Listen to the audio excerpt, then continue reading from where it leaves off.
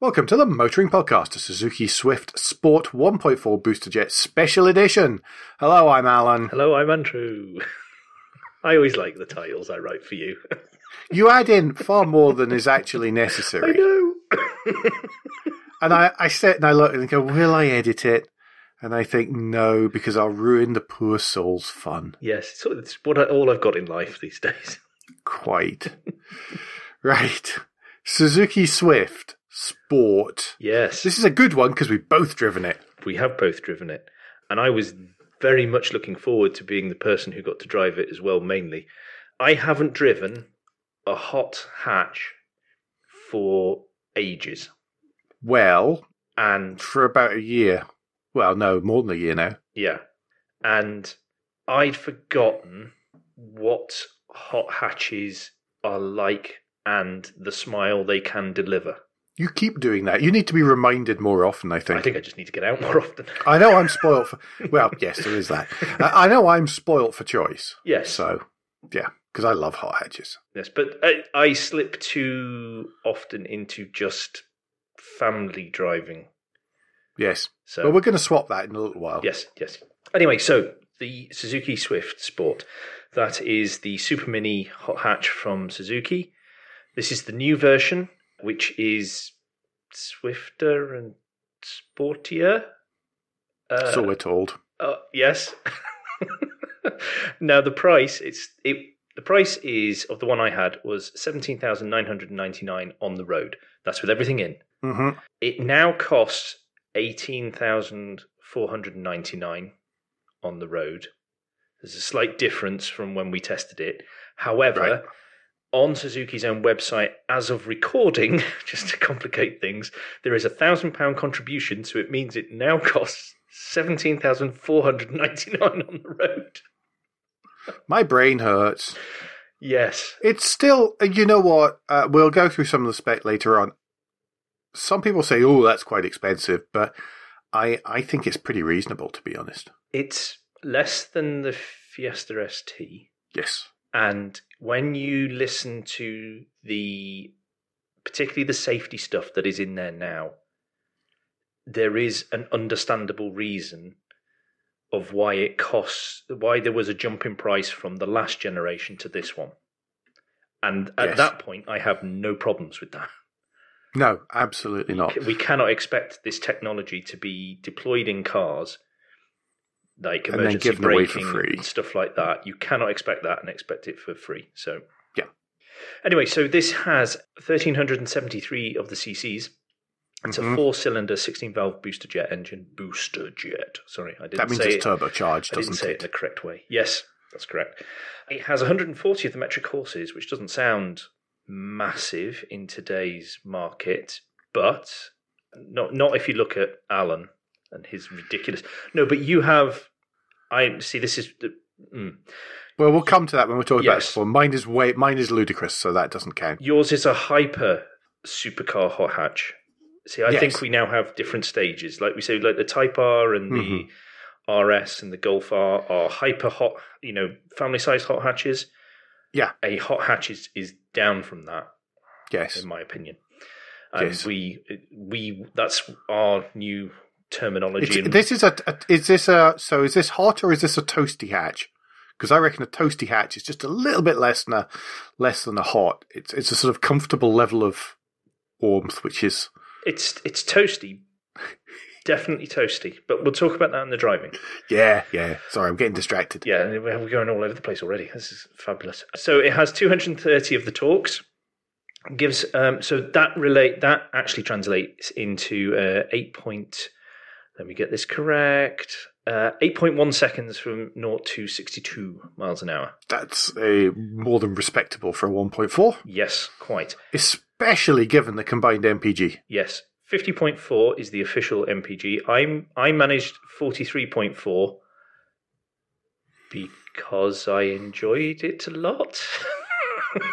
Yeah, that's more than respectable. Yes, I was impressed with that, considering how I drove it for quite a lot of the time. Mm-hmm. It has 135 grams per kilometre, so it's 205 for the first year on the VED, and then it's 140 after that. And this is all through a 6-speed manual gearbox, which was rather nice. Sneaky. Yes.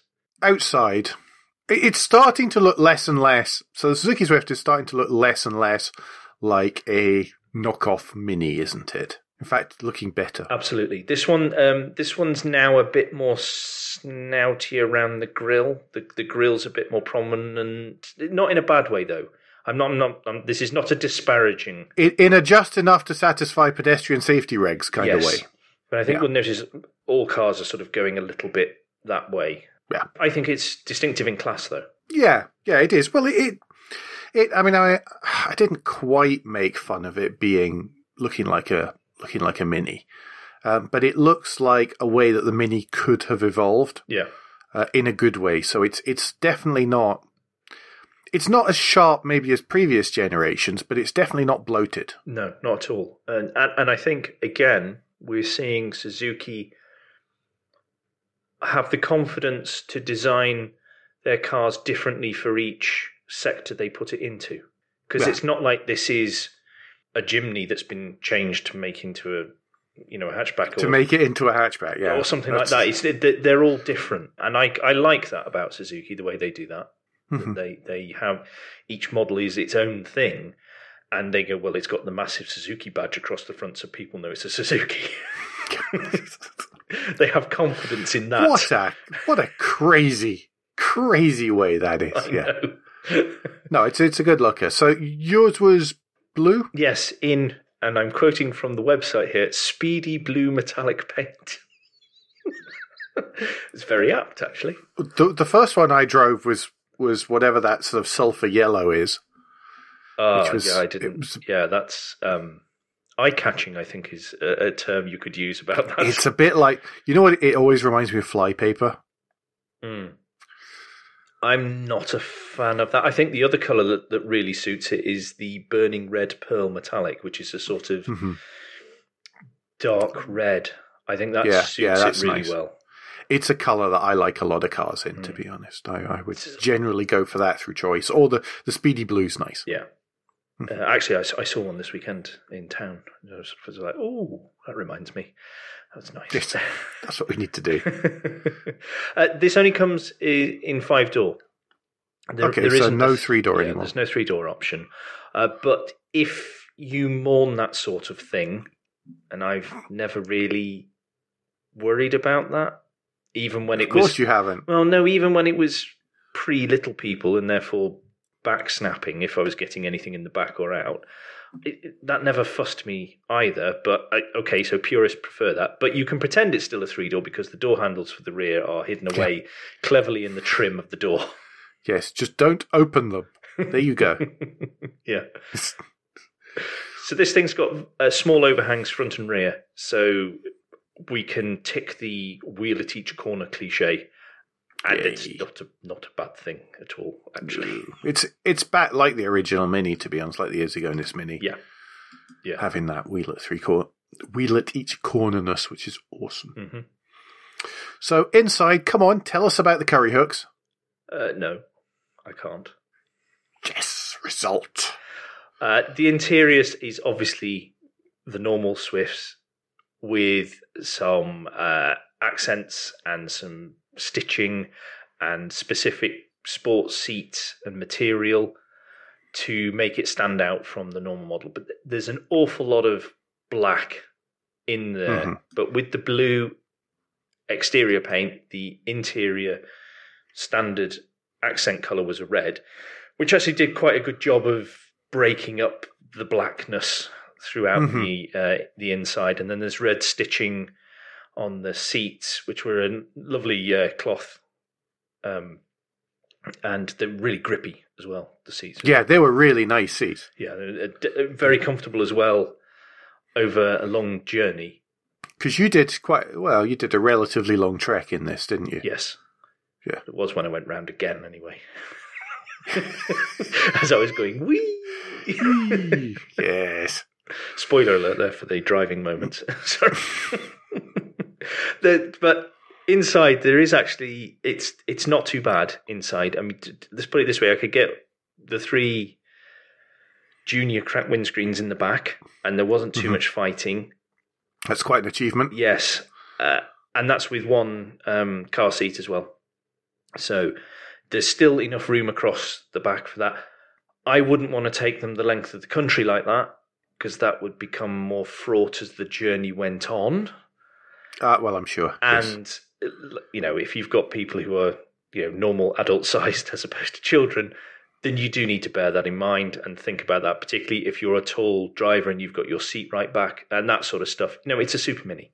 It has Super Mini dimensions. There's only so much that you can do inside. There's only so much space you can put inside a B-segment car and not have it looking like some kind of mini Renault Espace, really, isn't there? Yeah.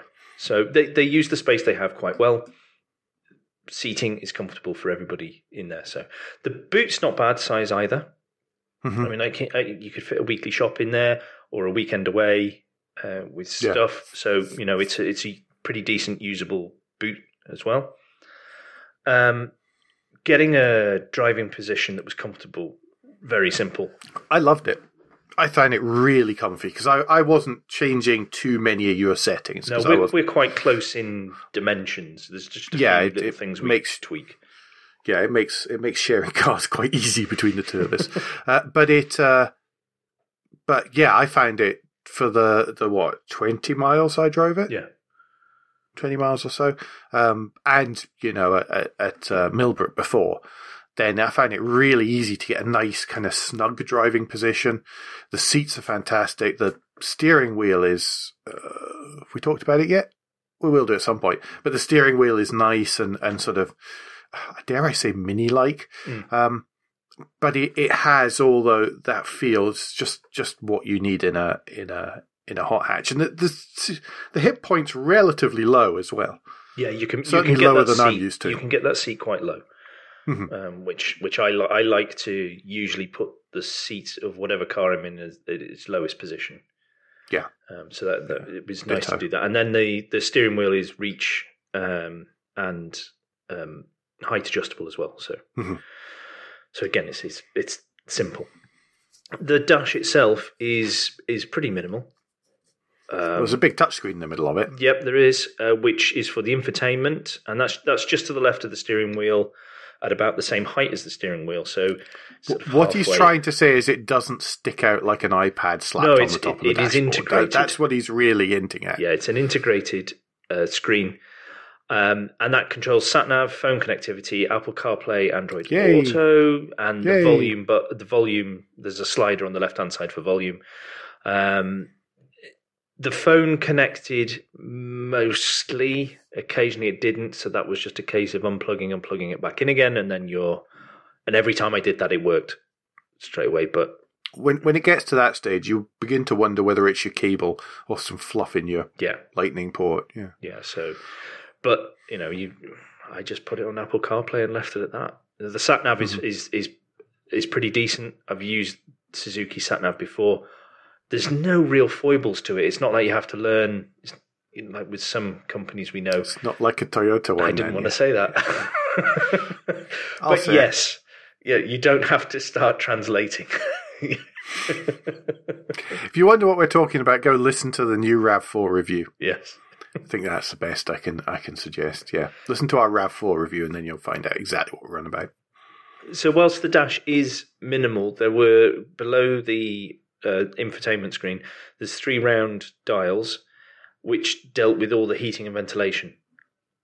And I think that the way that they are done, because they were quite large as well, it showed that there is still a place in a dashboard for dials and switches that makes sense. Yes. I'm not going there. Okay.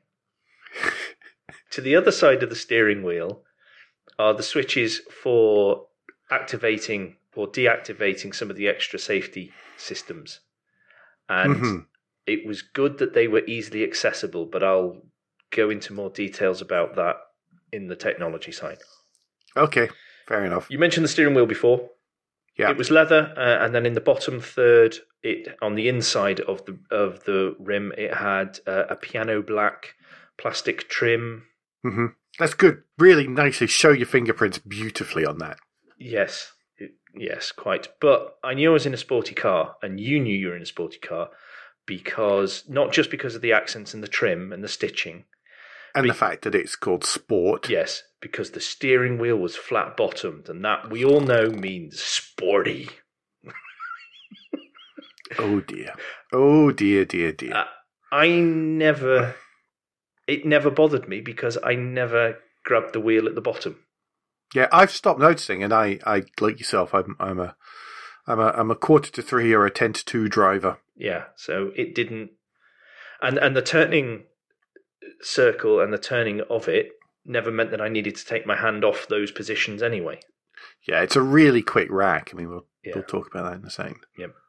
Also on the steering wheel, it's got the sort of controls you'd expect, like cruise control.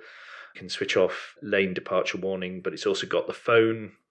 We make the call, go scroll through the information on your phone book, but it's also got being able to scroll through the little 4-inch digital screen between the lovely big rev counter and the speedo. Yeah, which is great because you can turn it. You can have a little boost gauge and all sorts of silliness in there if you want. Yeah, there was all sorts of different information on that never came through on the touchscreen. You know, like there's some cars we've had in the past where it's saying the same thing in 3 or 4 different places, and you just go, "What's the point of that?" This was telling you specific things that you didn't get anywhere else, which is that has to be the point of these screens. Yeah, it's nice bonus gauging as well, and it's good to play with in traffic jams. Yeah, you want to keep entertained. It's keyless entry and a push button start, and now I know that push button start is almost de rigueur these days. I still get quite a childish pleasure from using one. It doesn't get old. Yeah. It does not get old. So I'm happy to see it in there and happy to use it. Thank you very much. Yeah, it always makes starting the car just a little bit more special for some reason. Yeah. And it's really childish, but I like it. And it feels particularly right in a sporty car. Yes. Yeah. Driving. It's great. Yes. I like it. Like I said at the top of the show, I had forgotten how much fun a hot hatch could be without having, a gazillion horsepower, because it's quite light, this Swift, and, 140 metric horse, it doesn't sound like loads, but I never felt that it was out of puff at all. What I find about it is you never found it was out of puff because everything was so snicky and light about it.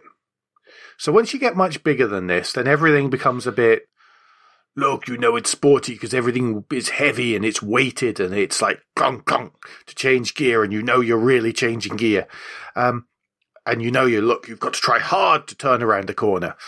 And what I really liked about the Swift is actually how light everything is, that you can just click on the to change gear, and it's just fingertips to turn the steering wheel. It felt quite old school in that way, because people have gone on about the Up GTI, reminding them of the older Golf GTIs because of the way that it you are wringing the neck out of it to get everything out of it. It's conservation momentum. This is just on the tipping point where conservation of momentum is still important in there. And that doesn't mean it's slow. It just means it can just keep on going. Yeah, you don't necessarily need to brake because there's too much power. Yeah, well, person who learned to drive in a Isogonis Mini here. Yeah, quite. Yeah, it's not that crude, but I'll tell you what it reminds me of most, and you might all want to make sure you've got a drink in your hand. It reminds me of it's like the Mark 1 Yaris T-Sport, like what Johnny has been evolved from when they were new. It's the same kind of thing. It's powerful enough. It's powerful enough that you don't need that try again, Alan. It's powerful enough that you don't need that conservation of momentum, but you can do it and you can enjoy it when it's there. And things aren't super hard and it's not super stripped out, but it's not equipped over the top either. It's just right at that point. And, if I was going out and looking for a car like that, then this would definitely be on my shortlist. Yeah. For those reasons. I'm probably jumping ahead to the verdict about how much I like it. But this was a lovely thing to drive. I drove it back across part of Wales, following you. And it's just so nice. And it felt so much better out with the speed-limited, flag-waving confines of the SMM, of the Millbrook Hill route. Yeah, I can imagine. Which was a little bit limiting. But it just felt so nice on B roads. Really was. Well, the thing that really struck me is the fact that there were no modes to this. Yeah. And it was happy in every environment I threw it in. So, I do a lot of town stuff. I did motorway. Yeah. I did B roads, a lot of B roads, and quite a few A roads that, frankly, in England would be called B roads. Yes. Welsh A roads. Yes. So I was over a vast variety of road conditions as well, and standards. Mm-hmm. And at no point was I thinking, oh, this is awful in this. The comfort was superb in town over, and you were here not so long ago. Our shocking roads. It was, when you're on a smooth bit of tarmac, those brief, rare moments in this country where we find something like that. It was lovely.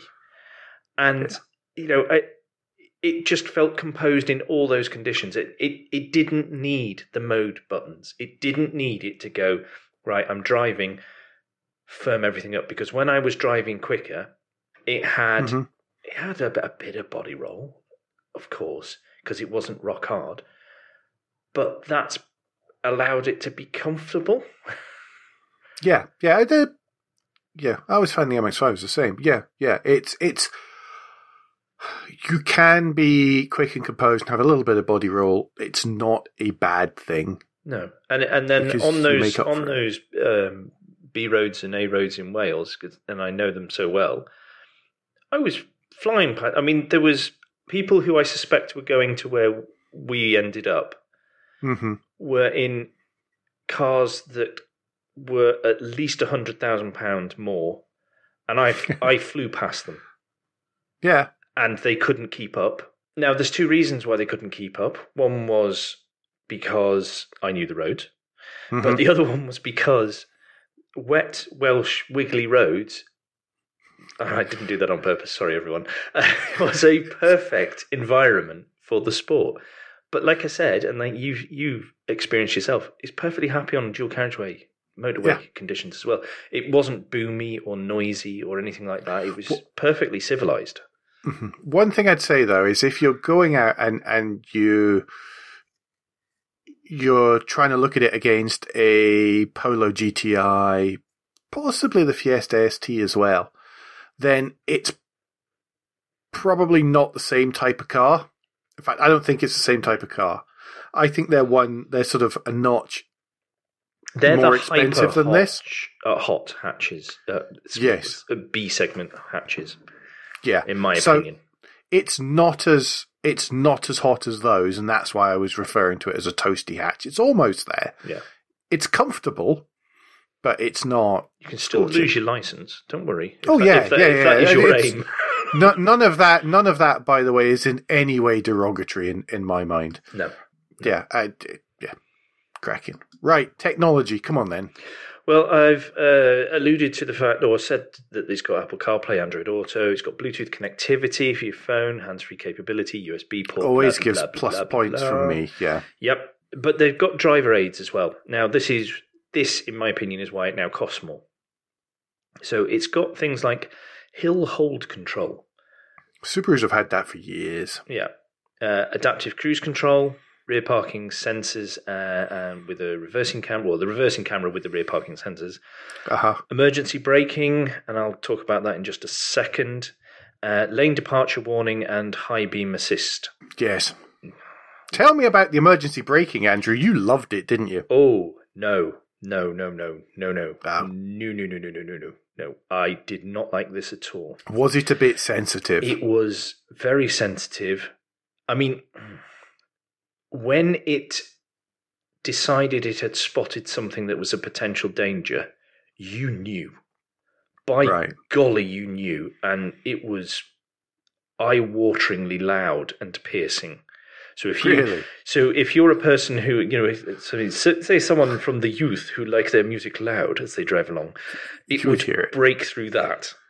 Yes, but if you're someone of a nervous disposition, you're quite likely to hit something else because you jerk the steering wheel in surprise, yeah? Yeah, and there was one particular road where cars are parked on a bend that goes round to the right, and I go down that road, and every time I did, it went off and applied the emergency brakes because it thought that they were stationary in the lane that it was going in because it didn't see the white line going round the corner. So I switched it off in town. Yes, that sounds like a good plan. Which will be the place that you want emergency braking, unfortunately, if somebody steps out in front of you. Yeah, a little bit. But it was too many false positives for me. And it really was too sensitive. They need to dial that back. We're at early days with these things, and the fact that we can manually switch them off is good. But thinking about that, I don't know what implication that has for insurance side of things. And I don't want to get into that worry now. No, let's not. You know what? Yeah, there's nothing you can do about that. No. So that would be the one thing I'd say.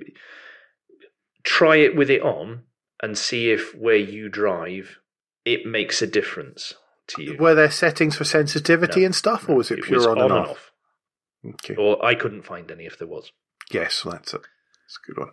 But all of that aside, I'm getting the feeling that you quite like this car. I'd have one in a shot. Yeah. Absolutely. If we had a family vehicle that would happily carry us longer distances, then this would absolutely be the car I'd have and I'd use nearly all the time. Yeah. Because, like I said, it could do all the things I wanted it to do without me having to consider, is this in the right mode, or do I need to press a button, or if I press a button, does things change? I didn't have to do it. It would just be, I need to just pootle into town to do some shopping. It can pootle into town. Hang on, here's a bit of wiggly road I like and know. Let's do a bit of wiggly road driving. I didn't have to think. It just did it. It was there for all conditions, and my hat is doffed for Suzuki for pulling that off. It's brilliant. It's no small feat, especially as you're having to do it within a budget as well. Absolutely. Yeah, I mean, like I said earlier on, the interior was built to a budget. What do you expect? You're buying a B-segment hatch. Sorry, this is the same as whenever I see people get into, on the iGo launch, people were doing it and they're like sort of touching all the plastics right down by your left ankle. And it's like, do you often drive along grappling the plastics by your left ankle? It's not. It's there to stop the cabling falling out and getting in the way of your clutch foot. And it's so, and you've got to remember that it's a car that will be sold for £6,000. Yeah. And if you're buying a B-segment car, you can't expect it to have a slush molded dashboard like a BMW 5 or 7 Series. It's just not going to happen. No, I mean, you look at the price they're going for a month, which is the important one. And that varies a bit. But they're really not that expensive on a monthly cost. No. Well, I'm hugely biased about these things and believe that you can get away with much smaller cars than many people believe. No, I agree with you. It can. Like I said, for the vast majority of what I need a car to do, it would absolutely be bob on. If we gave stars, I think that this one would be getting 5 stars from both of us, to be honest. Yes. It's that kind of level. We loved it. Yep. Cracking stuff. Brilliant. Well, that takes us to the end. And don't forget, folks, that between now and next time, you can give us any feedback, share your thoughts with the show at Motoring Podcast on Twitter and Instagram, on Facebook, and on the contact page of motoringpodcast.com, the hub of all our activities. Please don't forget to leave a review and rating on Apple Podcasts, Google Podcasts, or however your podcast app lets you do such a thing. It really does matter. Andrew, if people wish to take issue with your feelings towards the Suzuki Swift Sport, what's the best way that they can get in touch with you? I'll happily discuss the Suzuki Swift Sport with anyone on Twitter. If you search for Crack Windscreen, you will find me there. And Alan, if people want to ask you more questions about your time with the car, what's the best way for them to do that? Well, Twitter again, where I'm at AJP Bradley, Bradley. We'll be back before very long, but until then, I've been Alan Bradley. I've been Andrew Clues. And safe motoring.